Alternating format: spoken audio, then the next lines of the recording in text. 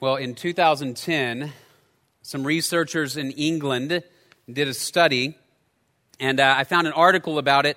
It was titled something along the lines of "A quarter of parents avoid disciplining their children because they don't want to upset them." And it begins, 1 in 4 parents won't discipline their children for fear of upsetting them.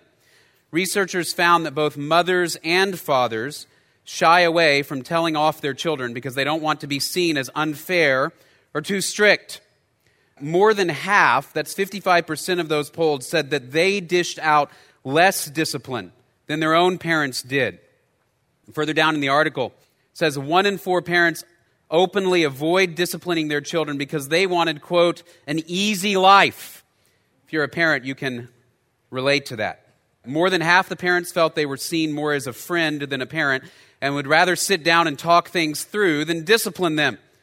But a quarter said they wished they were more strict with their kids because their children were, quote, tearaways. Now, I actually had to look that word up. That is a British word. To be a tearaway means you are an unruly child who cannot be controlled.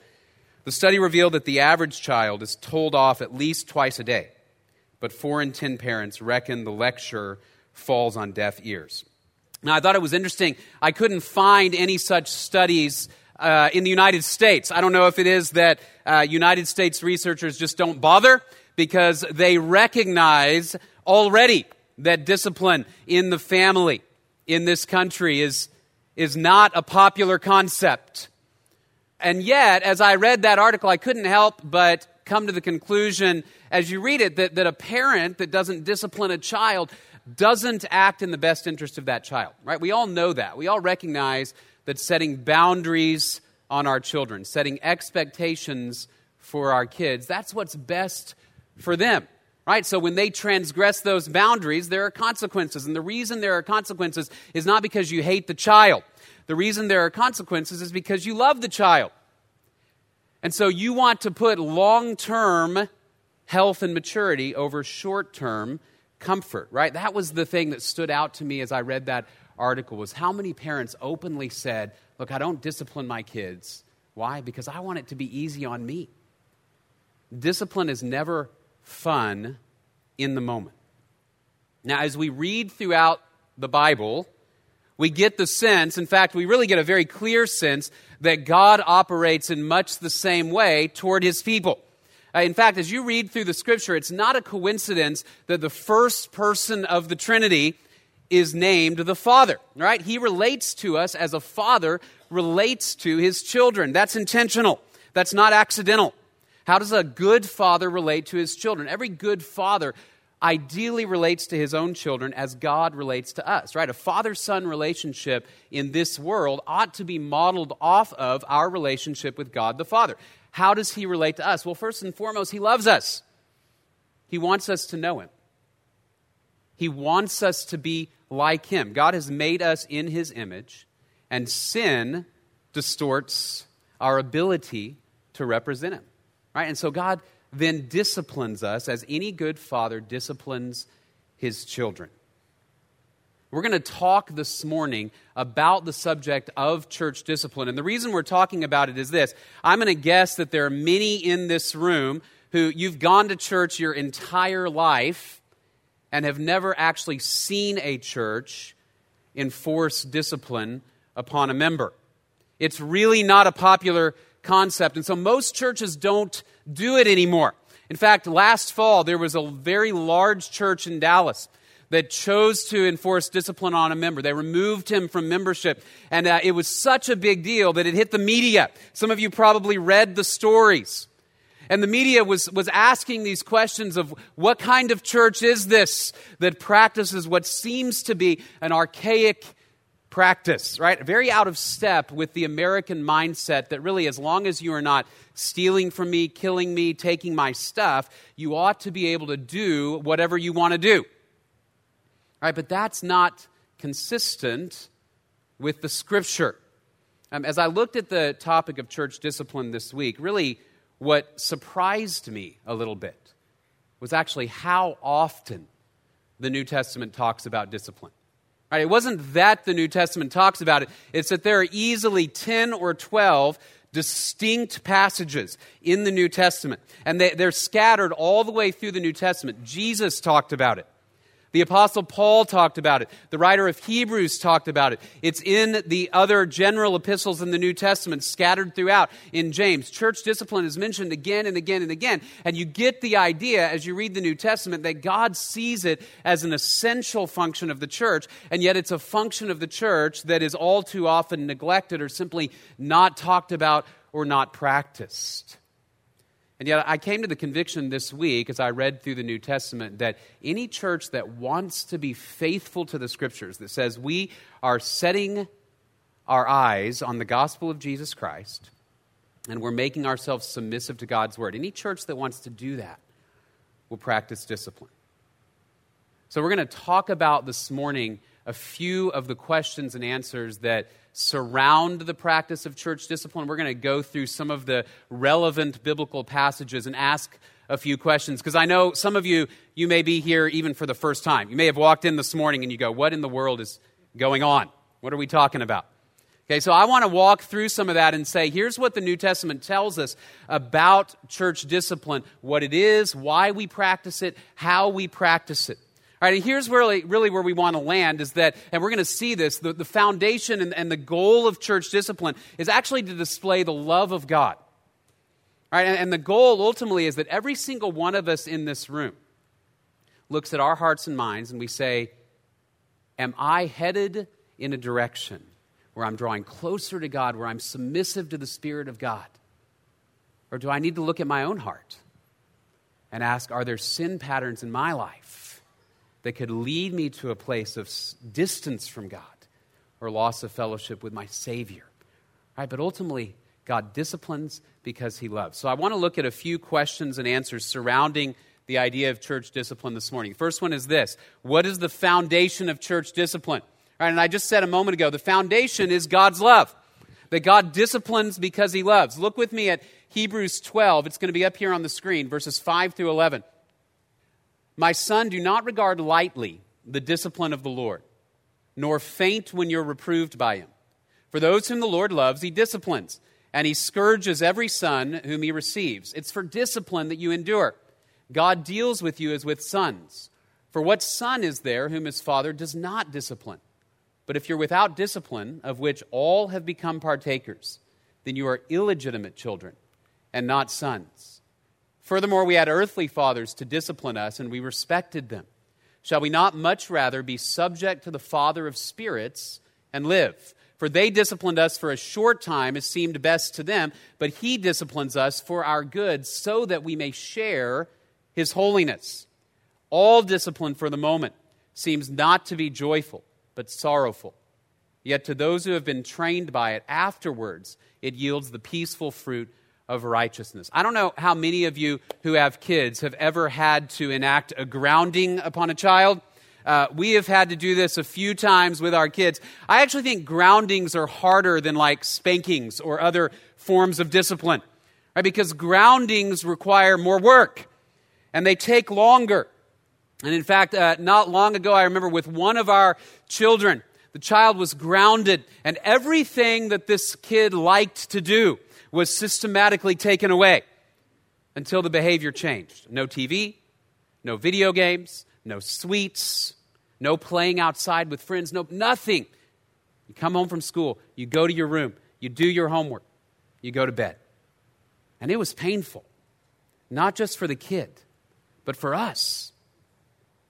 It requires a spine, which, if I'm honest, I often don't have. It's hard. So why do we do it? Why do we go through that trouble? Because hopefully we are looking toward the long term. Right? We don't want to sacrifice long-term maturity for short-term comfort. That's what the writer of Hebrews is saying here about how God disciplines us. No discipline is pleasant in the moment.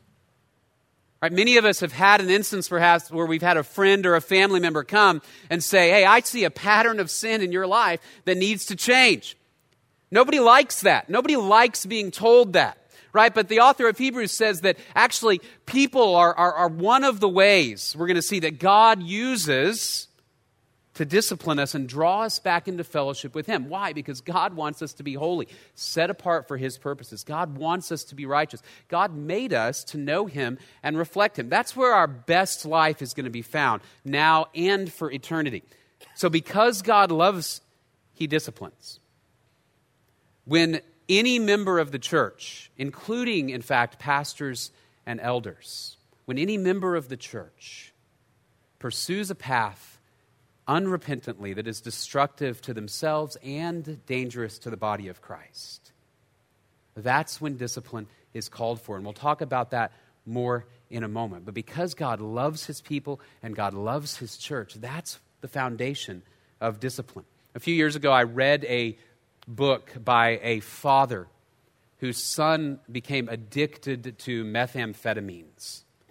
And it was devastating. Just this devastating intrusion into their family. And the father talks about the painful boundaries he had to set around his son. That there were times he had to say, you cannot come into this house, right? Because your addiction is destroying the dynamic of this family. The boy was stealing money. The boy was creating havoc with his siblings. And so the father set these painful boundaries. In fact, up to, at times, having to call the authorities on his own child.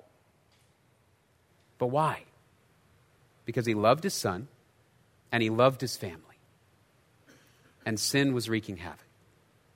Like God loves His children. He loves His family. When sin threatens it, He moves and acts out of love. All right, once we understand that the foundation is God's love, then that helps us understand the goals that a church pursues in the process of church discipline.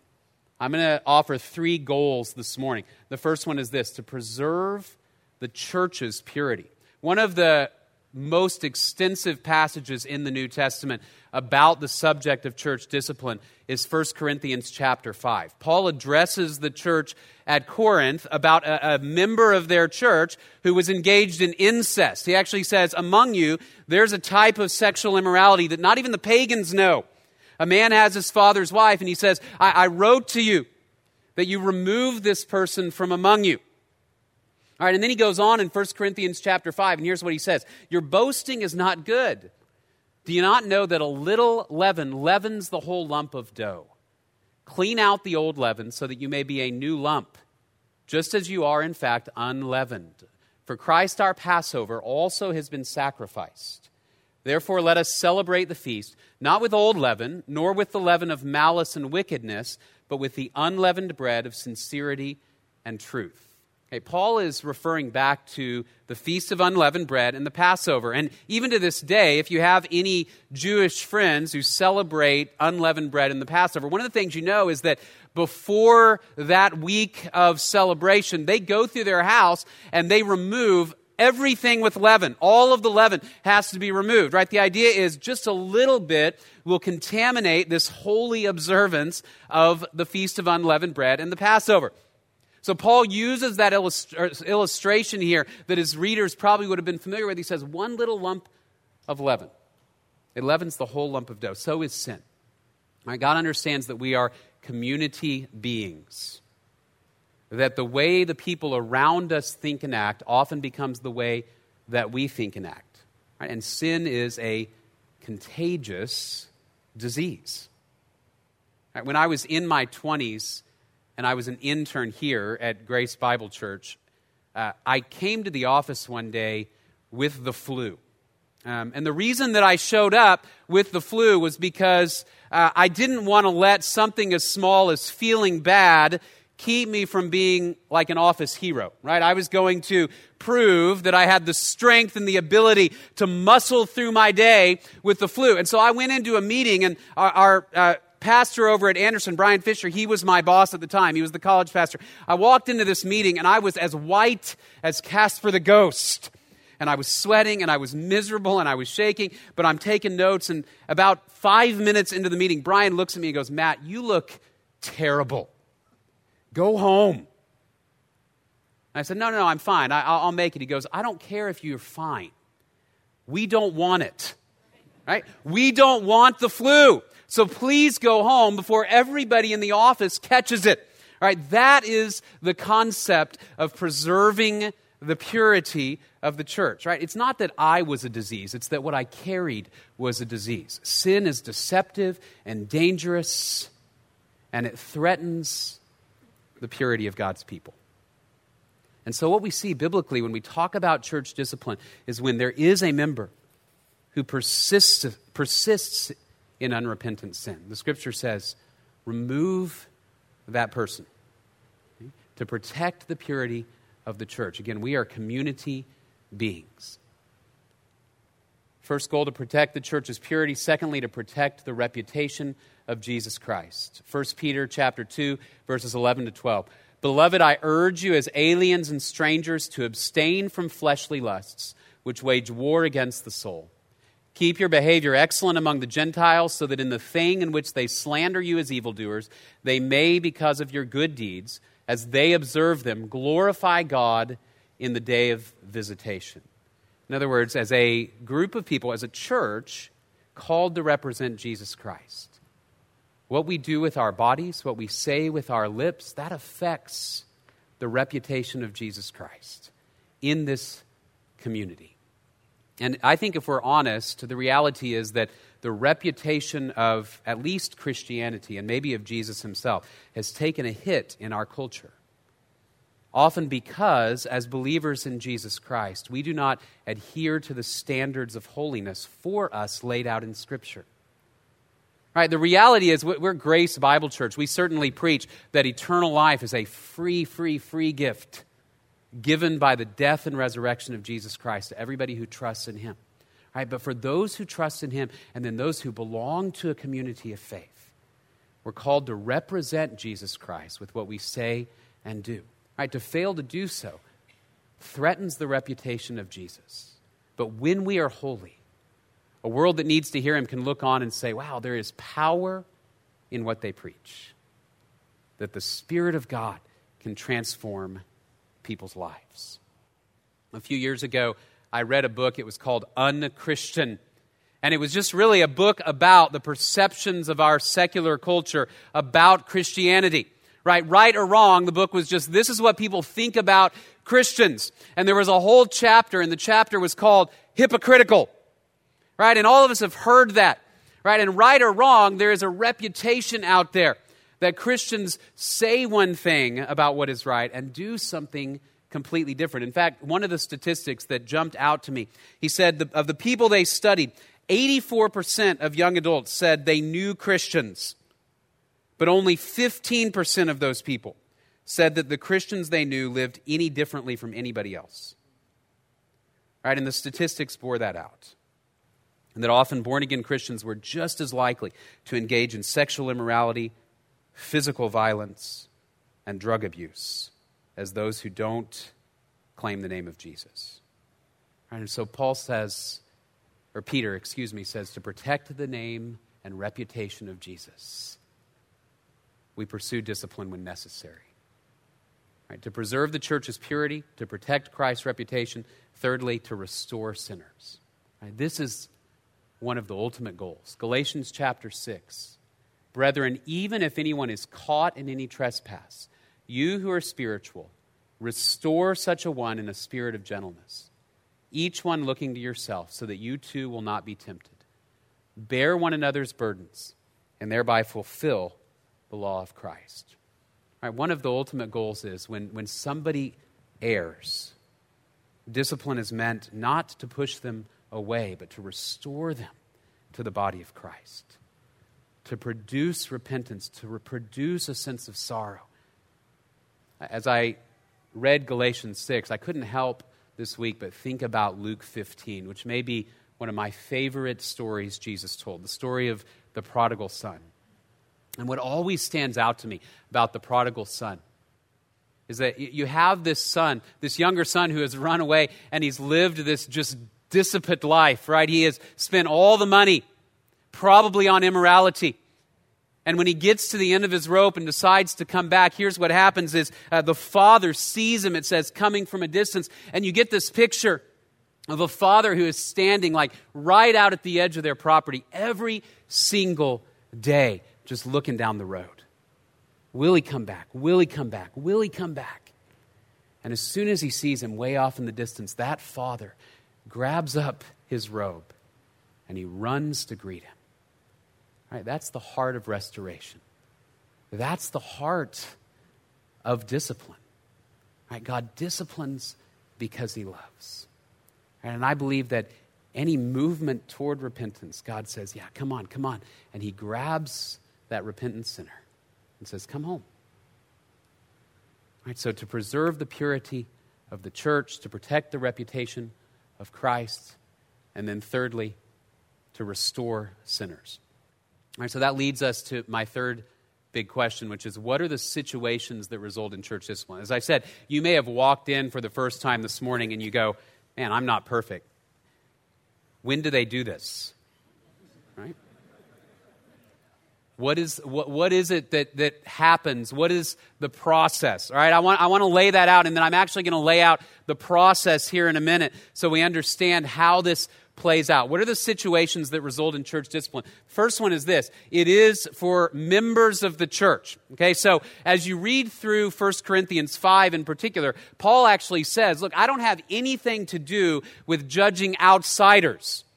But instead, we are called to enforce standards within the body of Christ. Here at Grace Bible Church, membership is usually that line. There's a membership class going on right now as I'm preaching. You missed it. I don't know if you want to run over there and catch it. But if you are a member of Grace Bible Church, this is actually discussed in the membership class, that we are a church that believes in church discipline. When you become a member, you agree to abide by the authority of the elders of this church, who are our governing body. That includes me. That includes all of our pastors. That includes our elders. And in fact, any individual elder is subject to the authority of the elder board. Pastors and elders at this church have undergone church discipline, in fact, in the past, in previous years. If you're a member of the church, you are submissive to the authority of the elder board. All right, so what types of things, then, raise to the level of church discipline? Typically, as you look at the New Testament, it's for unrepentant sin that threatens the church community. All right, now I want to be clear. Our elders are never out looking for problems. Enough problems come to them. But typically what happens is something will surface in which there is an unrepentant sin, meaning the person persists in their sin and says, I won't change. And they dig a groove along this path of sin. And it's a sin that threatens their family, a sin that threatens the church, a sin that threatens the reputation of Christ in the community. The New Testament addresses a few major categories that I want to walk through this morning. And the first one is heretical teaching. Titus chapter 1. For there are many rebellious men, empty talkers and deceivers, especially those of the circumcision, who must be silenced because they are upsetting whole families, teaching things they should not teach for the sake of sordid gain.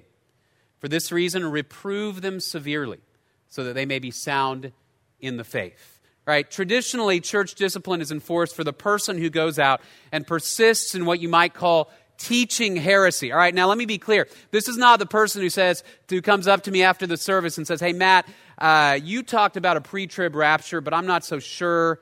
Maybe I'm mid-trib, right? We're not going to call you aside and enforce discipline because you have a question about something that's taught up here, or even because you disagree on a matter of secondary importance.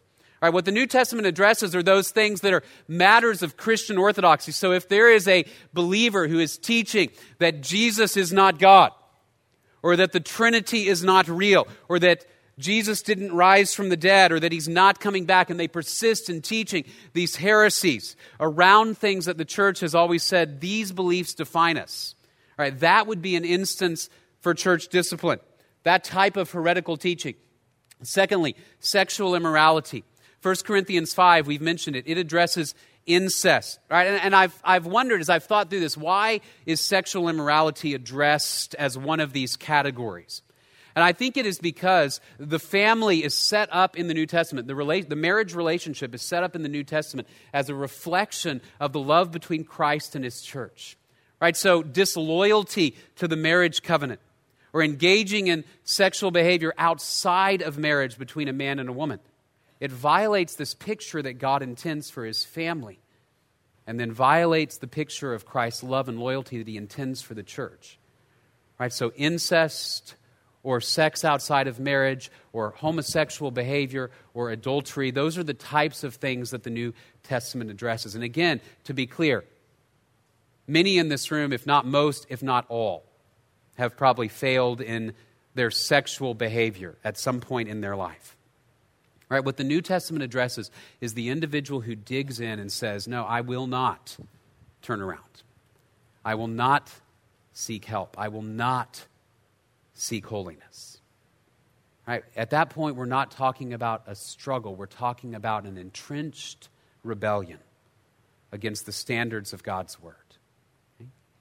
So heretical teaching, sexual immorality. Thirdly, divisiveness. Titus chapter 3, verses 10 to 11 says, reject a factious man after a first and second warning, knowing that such a man is perverted and is sinning, being self-condemned.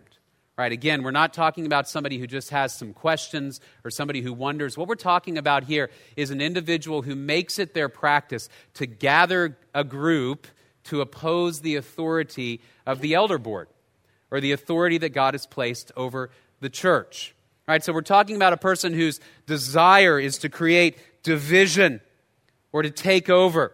Right? In the Old Testament, you might think of David's son, Absalom, who said, you know what, I don't like David's authority. I'm going to create my own little kingdom. In the body of Christ, there may be people who say, I want to create my own little realm, even if it's just 10 people. Years ago, when I was the college pastor, there was a student in our college ministry who he disagreed with us on a secondary matter of doctrine. It was something related to the sign gifts or something along those lines. In and of itself, not a major problem. Right? I'm okay with somebody disagreeing with me. There are a lot of instances in which I'm certain I'm probably wrong. But here's what happened is as we talked about it, it became clear that it wasn't just that he disagreed. He was gathering a group within our group and teaching them on a regular basis that I was wrong. Okay? That's what Paul means by being factious. Okay, and so I told him, I said, look, you don't have to agree with me. You can even disagree with me and stay here. Right? What you can't do is disagree and then gather a crowd to also disagree. So we have factions among us. Right? That's divisiveness. And then the fourth category that the New Testament addresses is what you might call disorderly conduct. 2 Thessalonians chapter 3. Now we command you, brethren, in the name of our Lord Jesus Christ, that you keep away from every brother who leads an unruly life and not according to the tradition which you received from us. All right, in the context, this is a person actually who doesn't work. They freeload off of the congregation for a long period of time. They don't contribute to the life of the congregation. They're just undisciplined and unruly. Okay, again, we're not talking about, oh my goodness, I got laid off last week and they're going to kick me out. Right? We're talking about an intentional pattern of living a disorderly life. So again, back in my college ministry days, there was a student who would float from house to house and live with a variety of different students, and he would eat their food, and he wouldn't pay rent, and he wouldn't contribute. And we talked to him, and we said, look, we want you to try. Try to get a job. Try to contribute. Because it was creating stress within the group, and it was creating division. And he said, I won't. He had a good thing going. And so he had to be eventually removed from the group. All right, that's what Paul is talking about. All right, so as you look at these, again, this is not a situation where it's like, man, I have a struggle in some area and church discipline is quickly enforced. Instead, these are serious, ongoing, unrepentant sin patterns. And that leads us then, fourthly, to the process. How does this play out? Jesus gives us the process, actually, in Matthew chapter 18. It says, if your brother sins, go and show him his fault in private. If he listens to you, you have won your brother. But if he does not listen to you, take one or two more with you, so that by the mouth of 2 or 3 witnesses, every fact may be confirmed. If he refuses to listen to them, tell it to the church. And if he refuses to listen even to the church, let him be to you as a Gentile and a tax collector. And let me break down what Jesus is saying. Here's the process then that Jesus lays out. First of all, go in private. Go in private. My sense is that with many issues, if we went first in private, they would never become an issue that became public. All right, not all, but many. James chapter 5, he says, look, if any among you strays from the truth and one turns him back, let him know that he who turns a sinner from the error of his way will save his soul from death and will cover a multitude of sins. All right, so first you go in private. And again, I want to say this, not everything you see needs to be addressed. Right? If you see a mom at the end of a long day and she's tired and she says something unkind to her kids once, right? This is not go have an intervention. Okay? What we're typically talking about are patterns of sin. Right? If you see that same mom and you notice that every time you see her, she says unkind, ungodly things about or to her children, right? And there's a pattern.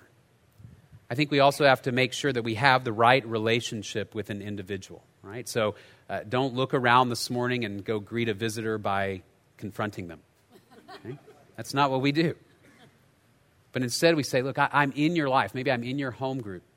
Maybe I'm in your family. Maybe we've been friends for years, and I see a pattern in your life that concerns me, right? I've had people do this to me in my life, right? To say that there are patterns in your life that concern me. All right, and Jesus says if the person responds, you've won him over. Praise God that it didn't go any further. All right, the second step he lays out, you bring a friend or two. Okay, a friend or two. And I would exhort all of us as we pursue this, right? Only tell the people who need to know. Only tell those people who are part of the solution, who are in that person's life. Bring one friend or two who loves them, who cares for them, and you go together and you say, look, this isn't our opinion. It's not just that we think you're in the wrong. We have observed a pattern of sin that we can hold up against the standard of Scripture to say, this has to change for the sake of your spiritual health and that of the body of Christ. Thirdly, Jesus says, if they won't listen, then you tell the church leadership. You go to the elders. Right? Johnny Stimson is the head of our Creekside elder team. We have 3 other elders as part of our Creekside elder team. And then there's a broader elder board for all of Grace Bible Church. Right? A person refuses to listen to one friend, to 2 or 3 friends, that's when it goes to the elders. And then Jesus says, if they refuse even to listen to them, he says, let them be to you as a Gentile and a tax collector. As you walk through the New Testament, then there are 2 steps that often happen simultaneously. One is a public rebuke. All right, 1 Timothy 5, Paul says this, those who continue in sin rebuke in the presence of all, so that the rest also will be fearful of sinning. All right, the idea of a public rebuke is that we all hear and we search our own hearts. We say, what path am I on? Am I pursuing Jesus Christ, or am I walking away from him? So this public rebuke, and then he says, treat him as a Gentile or a tax collector. That is, disassociate. Right, now, I want to explain a little bit of what the idea was behind that, probably in the New Testament. All right, the idea was, a Gentile or a tax collector, it wasn't so much that if you saw them on the street, you would turn and run the other way. All right, it was that they were not a part, particularly in the Jewish community, they were not a part of the worship life of the people of God. All right, they could not enter in and partake fully in the life of worship with the people of God because they were considered unclean, either because they were Gentile or a tax collector. As you look through the New Testament, here's what it seems to be getting at, is that this disassociation means that the individual is no longer to worship with or partake of communion with the people of God gathered together, like we are on a Sunday morning. If you know an individual who has undergone church discipline, then again, the idea is not you see him at the grocery store and you run over to another aisle. But instead it is this. What you don't do is simply engage with the person for social reasons, right? Just because I can't imagine living without them, or because I think they're lonely. In fact, the loneliness and the sadness of separation from the community is part of what's intended to stir a repentant heart. But instead, as you engage with the individual, if you know the individual and have that relationship with them, you sit down, if you sit down to lunch, and the purpose is this, that you say, I'm praying for you to repent and to be restored to your walk with Jesus Christ and with the church. And that becomes the nature of all of your engagements with that person until the time at which they are restored to fellowship, God willing, to his church. And that leads us to where I want to close again this morning, which is, as you can see, the whole process, Jesus knows what he's doing. The whole process is designed to restore those who sin. The whole process is designed to protect the purity of God's people, and always for the sake of forgiveness. I thought about how God first revealed himself, God the Father, when he revealed himself to Moses. Remember, and Moses had said, God, I want to see your glory. And God says, you can't see my face and live, so I'll let you just see my back. I'll pass by. I'm going to hide you in the cleft of a mountain and pass by. And as God passed by, here's what he said, the Lord God, compassionate and gracious, slow to anger and abounding in loving kindness and truth, who keeps loving kindness for thousands, who forgives iniquity, transgression, and sin. Yet he will by no means leave the guilty unpunished, right? There's holiness, but where does he start? He says, Moses, I want you to know I am compassionate and gracious. I extend loving kindness and forgiveness to thousands. Many translations say thousands of generations. Always ready to forgive. Always slow to punish. Micah chapter 7. Who is a God like you, who pardons iniquity and passes over the rebellious act of the remnant of his possession? He does not retain his anger forever because he delights in unchanging love. He will again have compassion on us. He will tread our iniquities underfoot. Yes, you will cast all their sins into the depths of the sea. Right, that's the God we worship and serve. 1 John 1:9. If we confess our sins, he is faithful and just to forgive us our sins and to cleanse us from all unrighteousness. Right? This gets at the heart of the gospel itself. That all of us stand condemned before God because of our sin. All of us deserve eternal separation from the presence of God. And yet God intervened in Jesus Christ. Jesus died and he took the penalty for our sin. And then he rose again from the dead. All who trust in Jesus can have eternal forgiveness. And then we're called on an ongoing basis to walk with him, to represent him. And through the power of the Spirit, we have the resources to do that. So that when we sin, God says, I'll draw you close again and cleanse you from all unrighteousness. And that's the heart of our God. He is the God who stands right there at the edge of that road, and he looks and he looks and he looks and he says, I want my children to come back because I love my people. We're going to close in worship here with a song. And as we do, two things to think about as we leave. First one is this: examine your heart. Examine our hearts this morning. Right? Is God calling you and me this morning to repent of sin and to return to a close walk with him through his Spirit and through Jesus Christ? Are there patterns of sin in my life that need addressing? And then secondly, pray for our church. We are a fledgling campus. We're just 2 years old. And we need prayer in so many ways. Everything from the air conditioner to the slides that weren't working an hour ago, all the way to wisdom for our leadership, wisdom for those of us who are pastoring and shepherding, protection from the attacks of the enemy, protection from sin, so that we can be a people who faithfully and truthfully reflect the character of God and the gospel of Jesus Christ in this community and in the world. Let me pray for us, and then we'll close in worship. Father, we're grateful for your word, and we're grateful for your mercy and grace. You are compassionate and gracious, and you give your forgiveness to thousands of generations. Father, we pray that we would trust your ways and submit to you. We love you, Father. We're grateful for this time, and we pray all of this in Jesus' name. Amen.